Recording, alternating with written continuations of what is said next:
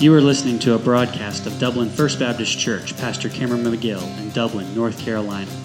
If you'd like more information about our church, please visit us at www.dublinfbc.org. That's www.dublinfbc.org. Now let's join the congregation of Dublin First Baptist Church and the Lake Church to hear from God's Word. This is the last session of God Among Us, and I hope that you have gotten a lot out of it, as I have. I always say that, but it's fun to do the studies. It's fun to be in the studies. You always get so much out of it. Either way, I hope so. We've looked at the call to repentance. We've looked at Jesus and the Samaritan woman, Jesus and John the Baptist. Jesus being rejected was last week. Jesus and this week we're coming down to Jesus and Zacchaeus. And it's an interesting thing. The whole time I was reading this, I don't know if anybody else is doing this week, if you're reading in your book, but the whole time this week as I was thinking about, and that song just kept coming to my head, right? Zacchaeus was a wee little man. And I would start typing my notes, and I would put Zacchaeus was, and they would pop in my head again, you know. So I don't know if anybody else was like that this week, but I certainly was. But it's an exciting study, and I have a video that I want to show, so I'm going to try to kind of keep everything rolling tonight, because I do want to make sure I show this video, because it's something the Lord led me to show you tonight. I know that it is, because it really goes with specifically Jesus and Zacchaeus and the lesson this week, but it really goes with the whole overview, the whole Bible study we've been doing these last 7 weeks has been all about disciple making and looking at people the way that Jesus looks at people, and understanding when he is looking at someone, you know, he's not seeing the things that we see. With the Samaritan woman, for example, you know, the people looked at her as an outcast, and they looked at her as a person who, was unacceptable, and she was socially outcast, she was racially outcast from the Jewish people. But Jesus looked at her and saw a person that needed salvation. And we've seen from the very beginning that the salvation call goes out to everybody. And so I was kind of debating, should I show the video at the beginning? Should I show the video at the end? But I've come down to just deciding that I'm going to show at the end, okay? And it's not a very long video. It's no more than 4 or 5 minutes. But it really emphasizes what we've been talking about and looking at people the way that God looks at people. And so we're going to do that at the end. But I'm going to try to keep things rolling tonight. So I just want to kind of start briefly here. Zacchaeus is a story of a man whom the people around him, in their minds, he was unsavable. And I think that was one thing that really the lesson really brought out this week, is that he was unsavable because of what he had done. Because he had been a traitor, because he'd been extorting the people, collecting more tax money than was needed, and those kind of things, he was seen as unreachable, okay, because of the things that he did. And so that really leads into making sure that we're not looking at people and saying, well, you know what, they're unreachable because of the things that they've done, because Jesus saw him and saw him as a need to be saved and extended the gospel call to him as well. Okay? Let me ask you this question just to get started. It's on the back of your page, in page 74. But who are people, or are there people in your life who need to see Jesus, but they feel unreachable? Maybe you feel they're unreachable, or maybe they feel like they're unreachable. Are there people in your life like that? You don't have to be specific, but are there people that we know or people that we think of that are unreachable?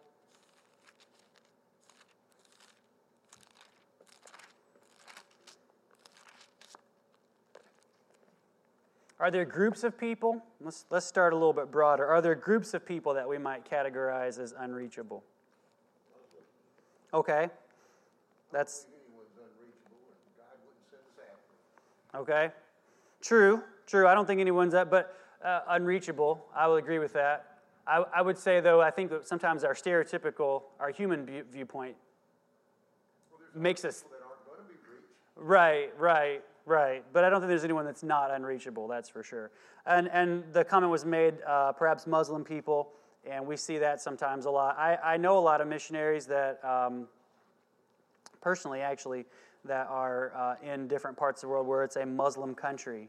And they have a lot of risk on their life, but they've gone there because they realize that even those people, even Muslim people, are not unreachable, and they also need to hear the gospel. Okay? Some things for us to think about, and we don't have to answer this one necessarily out loud, but I would like for us to kind of think about it throughout the lesson tonight. How are you helping others to see Jesus? And are you getting in the way? Maybe not intentionally. I don't think there's anybody in here that would say, I'm intentionally trying to hide the gospel from somebody. But are we unintentionally hiding the gospel? What are some ways that we can push past that opposition? And let me say this before we get into it, because Jesus spent time with Zacchaeus. He spent time with other sinners. But I want us to remember one important thing. He spent time with them. He built relationship with them. He went to their home. But he didn't participate in their sins, okay? And that's an important thing to remember too. He didn't participate, but he did go to where they are, and he did build relationships with them. So there is the fact that as we go out, we can build relationships, we can talk to people, we can, in our workplace or wherever, without participating in the same things that they're doing, and still having a Christ-like character. So, last week we looked at Jesus being rejected by his own family and friends because the people in Nazareth could not separate, okay? They couldn't separate Jesus the Messiah that was before them in the temple that day, or the synagogue, from Jesus the boy and Jesus the young man that they remember growing up in the town of Nazareth. And again, remembering that, Jesus lived a perfect and sinless life. So we're not talking about, some people have a testimony, and I'm not saying this in a bad way, but some people have a testimony of their life before salvation was so much different and so drastically different from their life after salvation. But that's not the case with Christ. But what I'm saying is, they didn't see him as anything other than Joseph's son, okay? And he's James's brother. He's Mary's son. Aren't his sisters here? Remember, we read all those other passages in Mark and Matthew and different things that are parallel to the story of Luke. And that's what the questions. Isn't this Joseph's son? Isn't he the carpenter's son? Aren't his brothers and sisters here? Isn't it Mary's son? They couldn't push past that knowledge of him into the intimate knowledge of him being their Savior. And it's the same way today with us. Perhaps there are some of you in here, and again, I don't know your testimony, but some people in here may have experienced that same kind of thing where you've said, you know what, my life before salvation was so different than my life now that some of the people who knew me before are having a hard time even still reconciling the two. And I don't know, that may not be the case for anybody in here. It may be. Jesus experienced that kind of rejection. But ultimately, what people are doing is they are doing the same thing the people of Nazareth did. Okay? They are having a hard time reconciling who Jesus is with what they think they know about Jesus. Remember, the world, we've talked about this a couple different times in our Sunday night sessions. The world is always telling people that Jesus is not the Messiah. There's History Channel TV shows and this, that, and the other, and it's always like Jesus the man and Jesus this and Jesus that, but it's never Jesus the Messiah. And so people today, they're in the same position. They're having a hard time reconciling what they think they know about Jesus based on TV or whatever, and what is actually true about Jesus based on the Bible, that he is the Messiah, he's the Son of God, he's the only hope, he's the Savior. And that's the point of rejection that came in. One thing that we also noted last week that I think is important to bring out is sometimes we are going to have times in our life where there's going to feel like rejection, or rejection is going to be happening immediately following a time where we have a spiritual high, so to speak. Remember, okay, in Luke, as you go through the narrative from chapter 3 into chapter 4, you see Jesus being baptized in chapter 3. And you see that beautiful picture of the Trinity as God the Father speaks. And Jesus is there being baptized, and the Holy Ghost descends upon him in form of a dove. Okay? All three present at one time, and it's a beautiful picture of the Trinity. And then all of a sudden, he's taken out into the wilderness, and he's tempted when we get to the beginning of chapter 4, but he's victorious over the temptation. He doesn't sin. He doesn't succumb to the temptation. He's victorious. So we've got this amazing picture of the Trinity. We've got victory over temptation. And then at the beginning of our lesson last week, in verses 14 and 15, Jesus is going to all these towns and cities, and he's preaching, and he's having success, and people are saying, hey, this is great, we love it. He's being glorified of all. And then in verse 16 it says he goes to Nazareth. And sometimes we're going to have that too. We're going to have that sometimes in our life. And maybe you've already experienced that. God has done something big and huge in your life. And you know it. And you remember it's like a milestone in your life. But maybe within a few days or a few weeks or a few months maybe of that big event, something just hits you and you're like, oh. Understand that Jesus feels the same. He understands those things. We're told that in Hebrews. He understands. Remember, too, that Jesus told us that we would face rejection. I didn't read this last week, but I'm going to read it this week. Please go to Matthew really quickly. Matthew chapter 5. When we face rejection in this world, remember that Jesus told us that we were going to face rejection in this world. It shouldn't come as a shock or surprise to us that it's happening because we were told ahead of time. Matthew chapter 5, the Beatitudes, verse number 10. Blessed are they which are persecuted for righteousness' sake, for theirs is the kingdom of heaven. Blessed are ye when men shall revile you and persecute you, and shall say all manner of evil against you falsely for my name's sake. Rejoice and be exceeding glad, for great is your reward in heaven, for so persecuted they the prophets which were before you.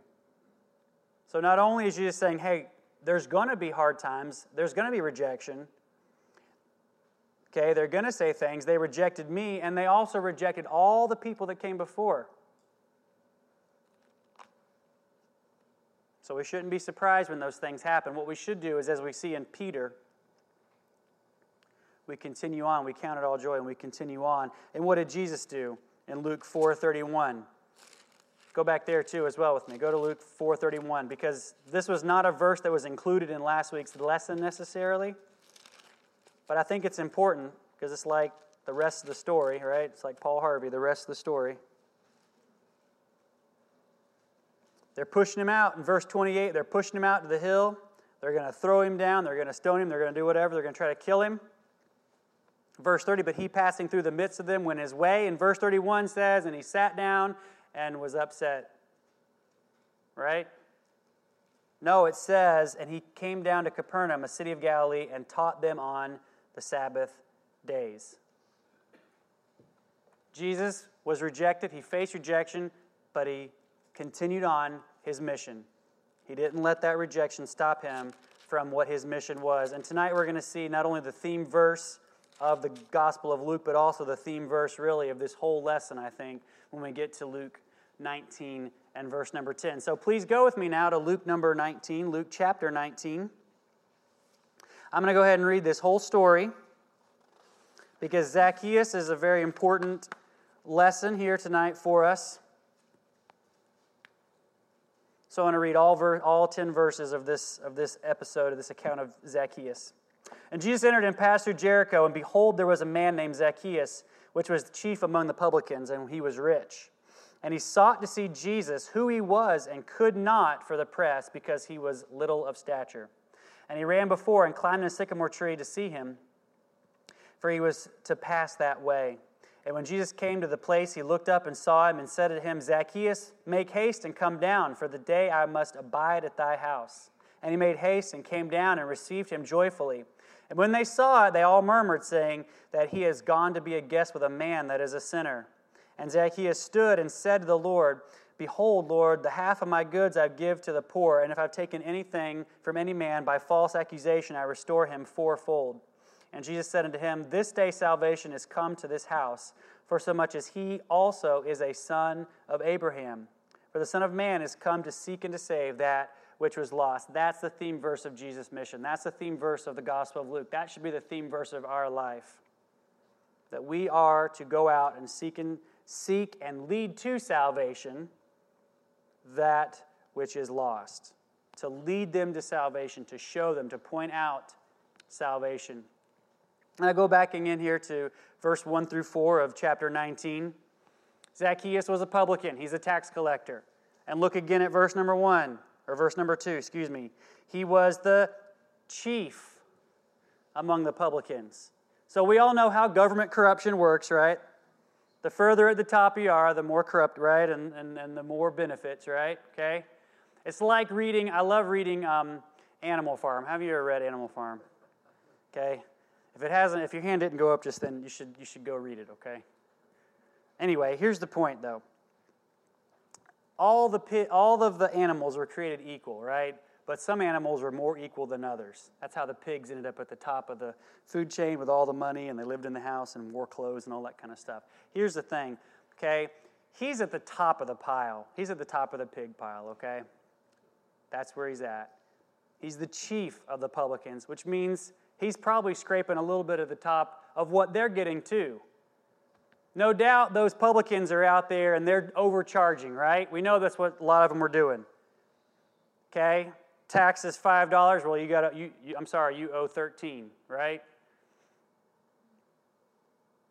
Whatever. Government corruption, right? Zacchaeus is skimming off people. He's probably skimming off his own publicans that are below him too, right? He's taking all of it. He's wealthy. He's rich. But all of those publicans were traitors to the people of Israel because they were working for the Roman government. Okay? They weren't collecting taxes they were collecting taxes for the Roman government. And they were extorting people and taking more than they needed. And they were living wealthy lives off of stolen goods, basically. Luxury. Now, I want to stop here for just a minute because it's important to mention this, okay? Money's not the root of all evil. The love of money, thank you. I'm glad you all said that, okay? The love of money, because this is not going to be a lesson about how bad it is to be rich, okay? Because that's not true. Love of money is what gets people in trouble. And that's what got Zacchaeus in trouble. He loved money more than he loved anything else. And he was willing to do whatever it took to get the money that he wanted. Let me ask you this question here. What are some other stories in the Gospels where Jesus taught about wealthy people and riches, and what can we learn from those stories? What are some other ones? The rich young ruler, good. Rich man and Lazarus. Good. All right, let's take those a little bit. The rich young ruler. What can we learn from that? What was going on there?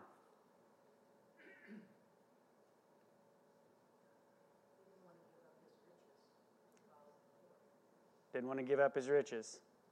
He had a love of money. Okay, he didn't want to give up. He was sad because what did Jesus tell him to do? Sell everything, follow me. All right, how about, someone said the rich man and Lazarus.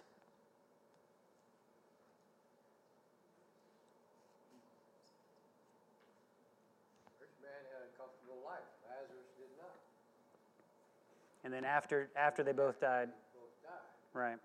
Reverse situation. What can we learn from that one?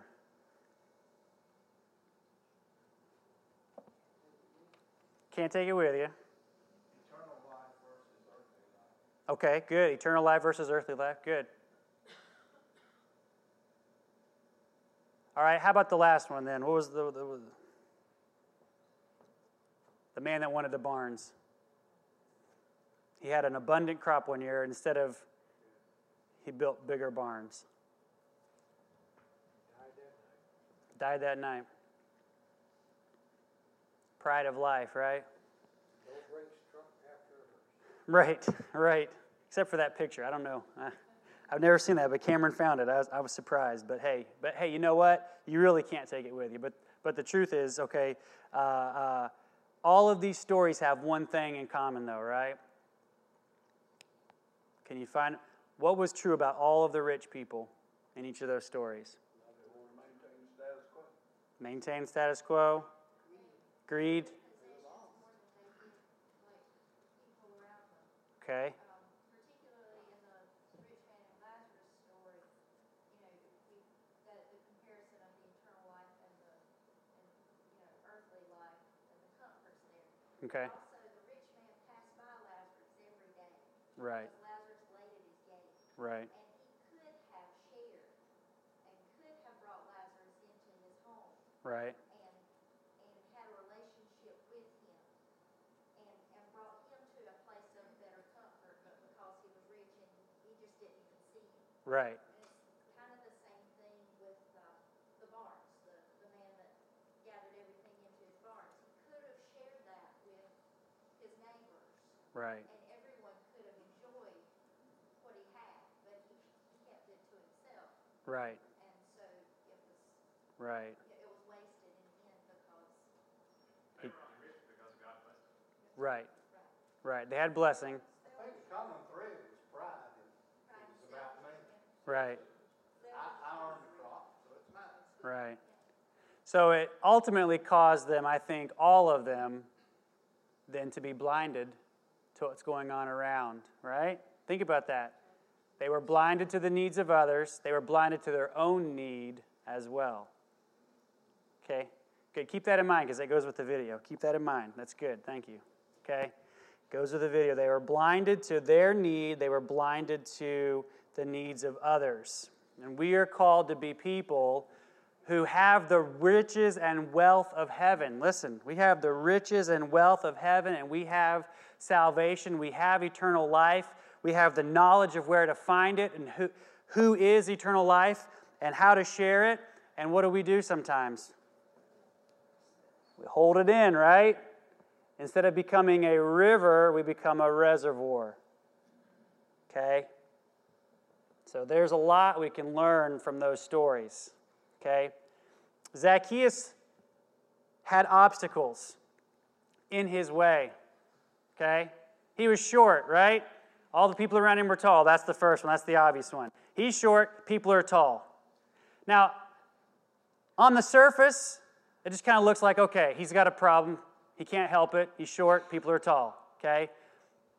Let's go back to thinking about this for just a minute, though. What has Zacchaeus been doing to the people of Jericho for who knows how long?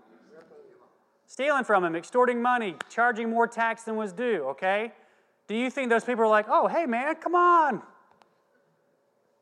I know you're short, Zacchaeus, so come on up here to the front so you can see better. Dr. Summers said one time he knew a lot of people, rich people and poor people. But he didn't know any poor people didn't be rich. There you go, that's right. Here's what I imagine, okay? I imagine people, they're crowded in, there's a press, okay? There's a lot of people, and here comes Zacchaeus, and they're like, psh. Right? I don't think it's just that he's short. I think they're purposely keeping him from getting to the front. Because they've decided Zacchaeus is unreachable. He's a traitor. He doesn't deserve to see Jesus.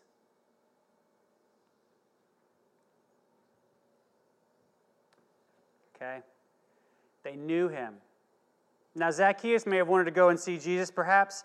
We don't know that, no doubt, I will say it this way, no doubt from Zacchaeus' efforts to go and see Jesus that day, I have to say that I think the Holy Spirit was working on him already.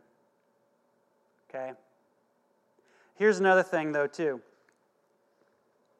I think Zacchaeus probably had heard about Matthew. Don't forget that Matthew, one of the disciples who wrote the gospel as well, was a tax collector. And I think, obviously, Matthew's life was changed by Jesus. Matthew and Zacchaeus were the same person. No. No, Zacchaeus is a different person than Matthew. Matthew's different. They're different. But see, they're both tax collectors. They had the same occupation, but they weren't the same person. There you go. There you go. Maybe he knew about Matthew and he wanted to see, okay, this man's life was changed. I wonder if Jesus could change my life. I want to know what's going on. I want to see. So he got rid of one of the obstacles by running ahead and climbing a tree. Okay? But here's the key, all right? And again, I think I'm taking a little bit of liberty here, I realize in saying this, but if the Holy Spirit had been working on him already, I think he got to the place in his life where he realized that he had spiritual obstacles too. Remember, we had talked about that a little bit, that people have to recognize who Jesus is as the Savior. They have to reconcile that. They have to understand Jesus is the Messiah. They have to come to that point where they realize that Jesus is not just a prophet. He's not just a teacher. He's not just a man. He is the Messiah. But people also have to come to a place in their life to where they realize that they need a Savior. And I'm not trying to add anything to salvation or whatever, or change the gospel message, but just understand that. In this day and age, we've said this before in here, but in this day and age, sometimes people today, if you go up to them and say, hey, are you saved? They're going to be like, what? Saved from what? What do I need to be saved from?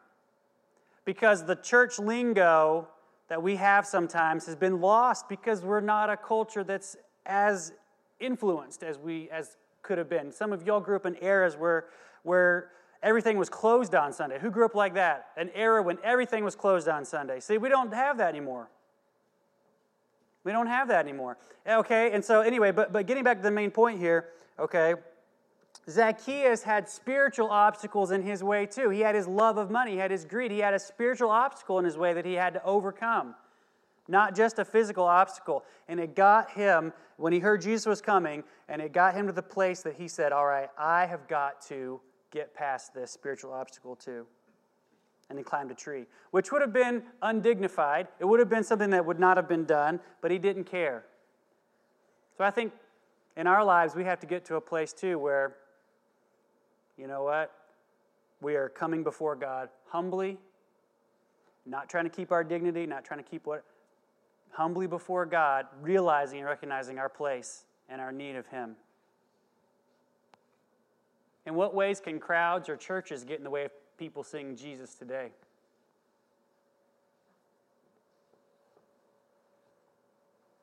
Seeming judgmental. Okay.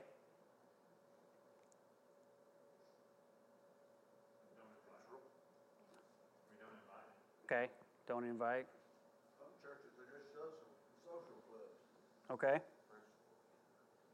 I'm sorry? Ritual. Ritual, okay, yeah.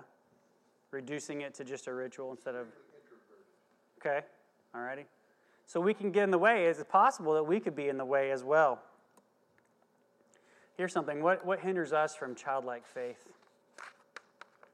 That may be a harder one to answer out loud.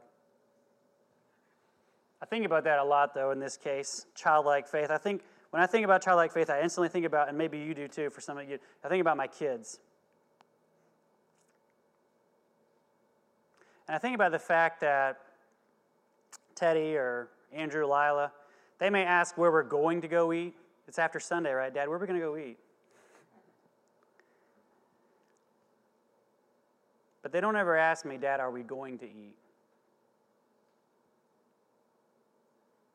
And it's because I think they don't worry about those things because they don't think about it the same way that I do. I can remember what we knew we were going to eat. We were going home. Yeah, that's right. We're going home. Everything's closed, right? Can't go to San Jose. It's closed. It's Sunday. No. But you know, what I'm saying is they don't worry about those things, do they? They don't think about those things. Because when they get up in the morning, what's in the cupboard? Food. It's there. Lila loves waffles. I go to Costco and Sam's Club, whatever, and get them big old Eggo waffle boxes, you know what I'm talking about? Just shove them all in the freezer.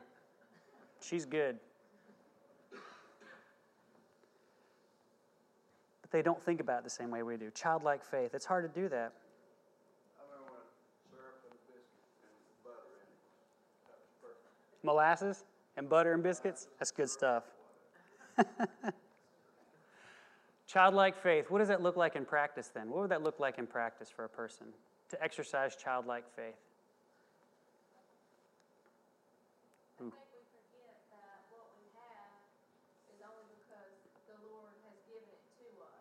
Mm-hmm. When we start thinking that I have this because I worked hard for it and, I,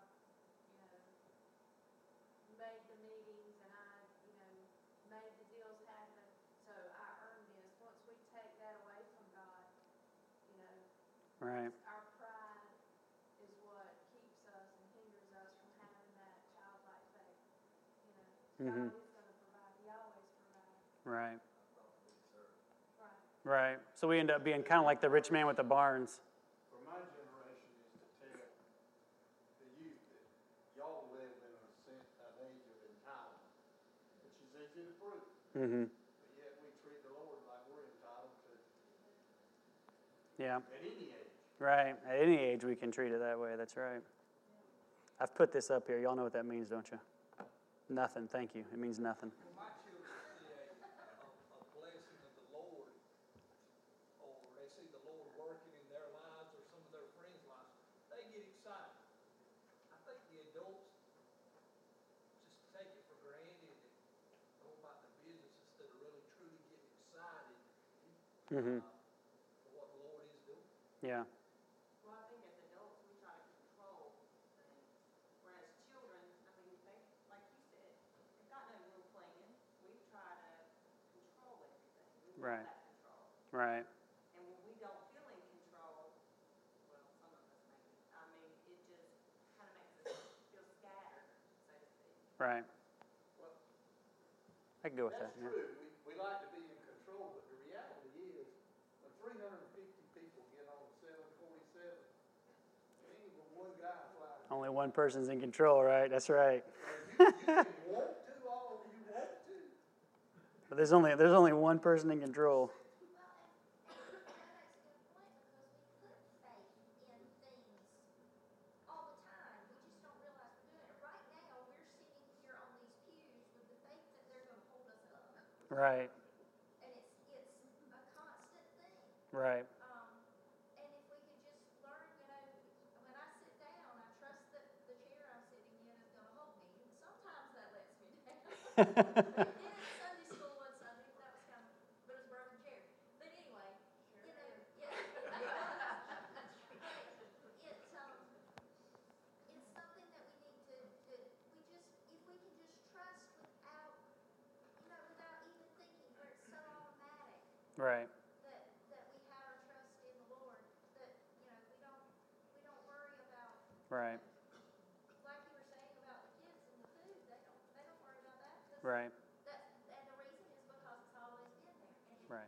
like when I doubt, when I have struggles like that, if I look back over my life and think about, I've always had what I needed. Right. Right. So why would I be fearful about tomorrow? Right. Right. He's always provided. Right. None of us has really suffered for anything, Yeah. except maybe a little medical problem. I had the gout, I suffered from pain. A child like faith would be completely void of any doubt, and that would show, Right. completely, and that most positively has its effects. Right. Right. Good. Good thoughts. Good. As adults, we get jaded. Society jades us. Mm-hmm. I mean, you come out of a store and some person says, "Give me $5," Right. and you say you're jaded to society. Right. You get the wrong Right. point. Right. It's good. Good thoughts. Well, let's plunge ahead in our story here, starting in verse number 5 of Luke 19. Good thoughts. I appreciate everybody's comments tonight. Thank you. It says in verse number 5, when Jesus came to the place, he looked up, and Zacchaeus is in the tree, saw him, and said to him, Zacchaeus, make haste and come down, for today I must abide at thy house. And he made haste and came down and received him joyfully. When they saw it, they murmured, saying that he was gone to be a guest of a man that is a sinner. So Jesus here is having some opposition again from the people around. Now I want you to notice here again, it was brought out in the book, but notice it that Jesus initiated the conversation. He didn't wait for Zacchaeus. Hey, look up here. Look at me. Jesus stopped what he was doing, turned around and looked at Zacchaeus and told him. And he called him by name. He didn't say, hey, come on down, guy. What's your name? Nice to meet you. I'm Jesus. He said, Zacchaeus, come down. Do you remember the day, this is just a side note here, but do you remember the day that God called your name and that you were saved? That's what's going on with Zacchaeus right here. It's the day that Jesus called his name out. And he knew that Zacchaeus was ready. He put himself in a position to see Jesus. He put himself in a place where he was ready. The Spirit had been working on him, I think, and he was ready now to see and to go and to hear and to accept. He saw himself in need. I never thought, Zacchaeus was at the point in his life he had all the money he needed, and his family had everything they needed. He had nothing that he really needed. I think he was realizing that he needed something more than money, and I think that he might have had a thought like that too. Mm-hmm. It's very possible. Yeah, it's very true. Yeah. Because he was so eager to see him. Mm-hmm. He wanted something different because he wasn't happy the way he was. Right. He'd been like the Samaritan woman, right? Trying to get water from an earthly cistern, an earthly pot.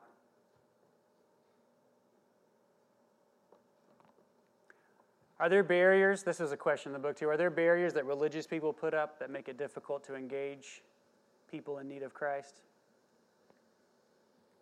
I think it's fear when we don't approach somebody that we feel we should. Okay. Fear that we'll have a failure, but if it's truly from God, He'll give you the words. Okay. Yep.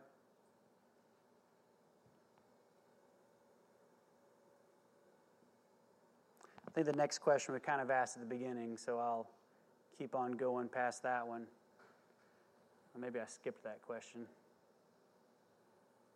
I think it's important, though. I'll come back to that question in just a minute. But the crowd initiated opposition, right? The crowd looked and said, why is he going to Zacchaeus' house? Why is Jesus going there? Because they didn't understand. And because they looked at Zacchaeus as a person who was unreachable, unsavable. He's a traitor. He stole from my mama, and he's stealing from me. Okay? I think it points out a good lesson from this is that we do have prejudice, even though sometimes we don't want to admit it or realize it, and that hinders us from sharing. It's not just because of skin color. It could be because economic status. Mm-hmm. You don't. Somebody has more money than you, so you don't feel like you could talk with them, or someone doesn't have as much money as you do. So I think that it's a prime example of prejudice Mm-hmm. that we, need to overcome. Right. Right. We want to share Christ with the people who we think deserve Christ.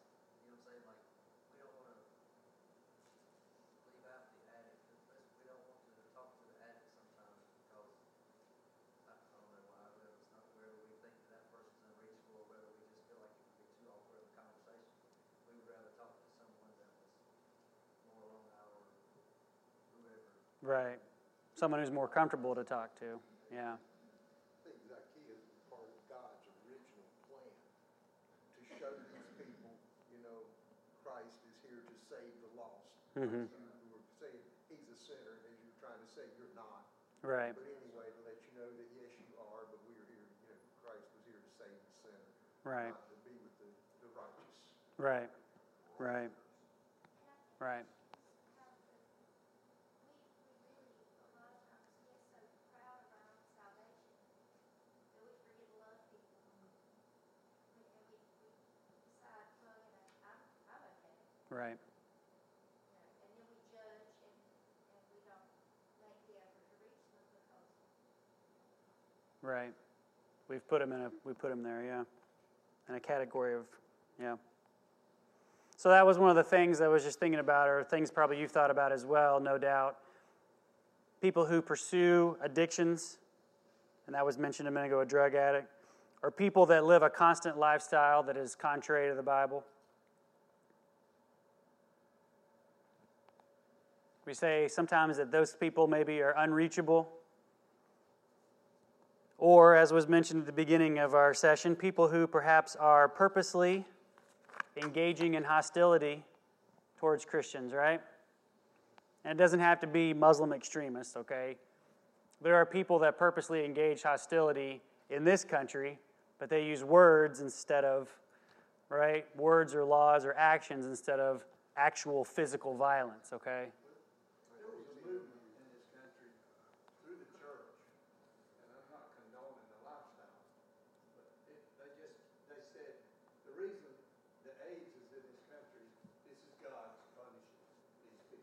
Mm-hmm. You know, this is God brought AIDS on these people. Right. And churches endorsed it. Right. Televangelism promoted it. And that wasn't true. Right. But it, you know, There was a barrier, perhaps, that religious people put up, though. Right. Yeah. Yeah. And there are those out there that do those kind of things, that say those kind of things, and so it's a barrier. It's a barrier that goes up. Think about Trump.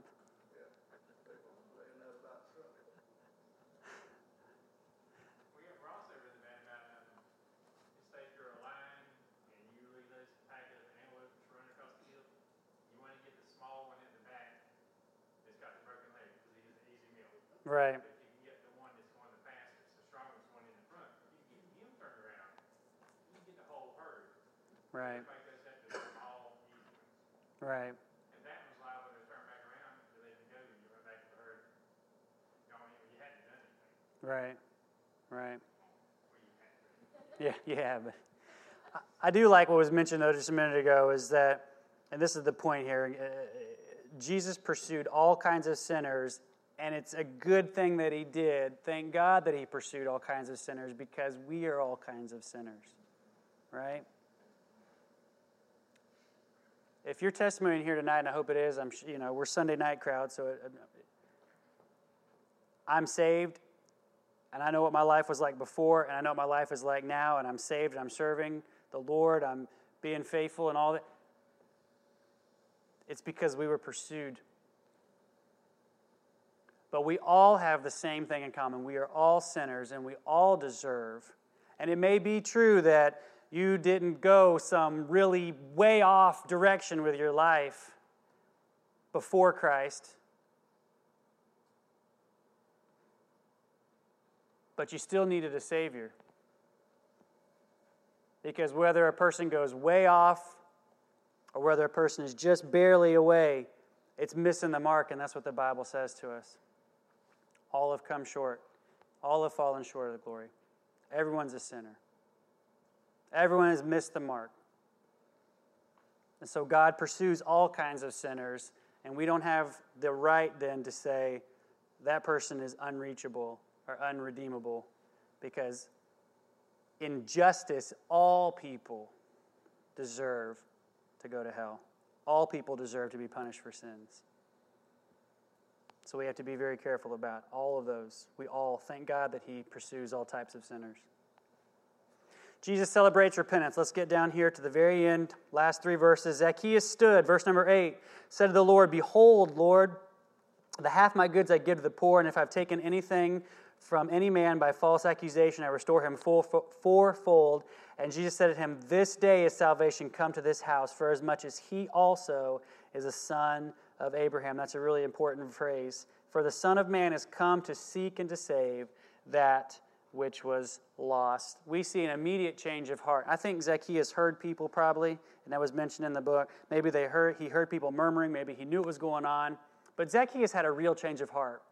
Whatever it was that prompted him to say it at this particular moment, what ultimately prompted this is he had a real and genuine change of heart. He had a true encounter with the Messiah, and he went away that day never the same again because he had been saved. Salvation had come. He was under conviction from God. He no longer loved money. Now he loved God, and he wanted to go back and restore those things that he had taken. He wanted to go back and give back what he had taken. He wanted to help those around him. He began to look and see the needs of others. I'm giving to the poor. The half of my goods I give to the poor. So he's no longer like those other rich men we talked about who day by day ignored the needs of others and built bigger barns and went by the guy at the gate every day and never stopped and couldn't sell his stuff and follow Jesus. Now he sees the need and he's willing to help with the need because he sees other people. And ultimately, that's the reason that Jesus came. I love this right here, okay? Everyone deserves forgiveness. Now, here's the thing, okay? Look at verse number 9. Salvation has come to this house for as much as he also is a son of Abraham. The promise and the blessing came through Abraham. Don't forget that. okay? When you go to those genealogies, we skipped it, I know, last week in Luke chapter 3. But when you go to those genealogies in the Bible and you see Jesus and it traces back, it goes to Abraham. Because the promise was given to Abraham that in his son all nations would be blessed. And through Isaac, the son of the promise, the Messiah came. Now, Zacchaeus is not saved because he's a son of Abraham. Okay, he's not saved because he's a son of Abraham. He's saved because he trusted in Jesus Christ. He believed in Jesus Christ. He was saved in the same way that everyone else is saved. But Jesus is making a point here. He's saying Zacchaeus is not unreachable. Zacchaeus is not unable to be saved. He's a son of the promise. He's a son of Abraham. He has the ability, and I have not rejected him. The crowds called him unredeemable. The crowds called him unsavable. The people around him said he's a traitor. He'll never be saved. They rejected him. They wouldn't do anything for him. They blocked him from seeing Jesus. But Jesus said he is a son of Abraham. Like you guys are son of Abraham, he is redeemable. He can be saved. And he was that day. And that's ultimately the point. We all deserve punishment, but the call to repentance has gone out to everyone, just as it went out to Zacchaeus. And just as he was that son of Abraham who still was redeemable. There is no one who is unredeemable. I want to do this quickly just to kind of finish up. There's a lot of other things we could say, but I want everyone please to go to 2 Corinthians with me. This is one of the last things that was mentioned. I think it's well worth a look really quickly here before we watch the video. Hang on. I know what time it is. 2 Corinthians 7, 9 through 11. What are the characteristics of biblical repentance? I went too far. We missed the question somehow. Anyway. Verse number 9. Now I rejoice not that you are made sorry, but that ye sorrowed to repentance. For ye were made sorry after a godly manner, that ye might receive damage by us in nothing. Paul's rejoicing over the Corinthians because they have godly sorrow. That's a characteristic. They have godly sorrow. They have the right kind. You ever been sorry you got caught? Okay, I think we could all say that. I could say that too. Okay, you're sorry you got caught. I had a lot of people in my classroom when I was a teacher. They were sorry they got caught, but they weren't really sorry they did what they did. Okay? What kind of sorry? For godly sorrow worketh repentance. And that's the key. Godly sorrow worketh repentance to salvation, not to be repented of, but the sorrow of the world worketh death. What does that mean? It means, listen, he was sorry to the point that he recognized his sin and his need of salvation, and it was godly sorrow. Therefore, he accepted Christ as a Savior. He repented of his sins, and he didn't regret that he repented of his sins. He didn't regret that day. For behold, this selfsame thing that ye sorrowed after a godly sort, what carefulness it wrought in you. Look, what clearing of yourselves, what indignation, what fear, what vehement desire, what zeal, what revenge, and all things have proved yourselves to be clear in this manner. Wherefore, though I wrote unto you, it would not for this cause had done the wrong, for his cause had suffered wrong, that to care for you, the sight of God might appear to you. So the characteristics of godly salvation appeared in Zacchaeus. And it showed in the change of his heart. Through his actions and his attitude. And the way that his life was changed. Now that's ultimately the goal. That's ultimately the thing that we're trying to get to is, okay, in our own lives even, of true and true biblical repentance. But the idea here that Zacchaeus experienced it that day. True biblical repentance. And it's because he saw Jesus Christ for who he was. He saw Jesus Christ as the Messiah. And he saw himself in need of being saved. Now, to wrap it all up at the end here, okay? And I'm getting ready to show this video. When we go out of the walls, we look at people and hopefully we begin to see them the way that Jesus sees them. We don't look at them and say, you know what, that person is a drug addict and they're never going to get saved. That person is a homosexual and they're never going to get saved. That person is this, they're never going to get saved. We don't look at them that way. We don't look at them in the way that the Samaritan woman was an outcast. We don't look at them in the way that people looked at Zacchaeus. The call to repentance goes out to all, and our call in our life is to extend the call of repentance and see people the way that God sees them. Did you see what was going on there? I think the big thing we can take away from that, hopefully for our whole session and for the future, is have our spiritual eyes on, right? Have our spiritual eyes on, and when we see people, see them the way that Jesus saw them. And don't see them as a person who needs to be pushed aside or undeserving or whatever, but see them as the way Jesus sees them. I know I've held you a little bit longer tonight, but I hope that is, it's been worth it, I hope so. Let's stand together.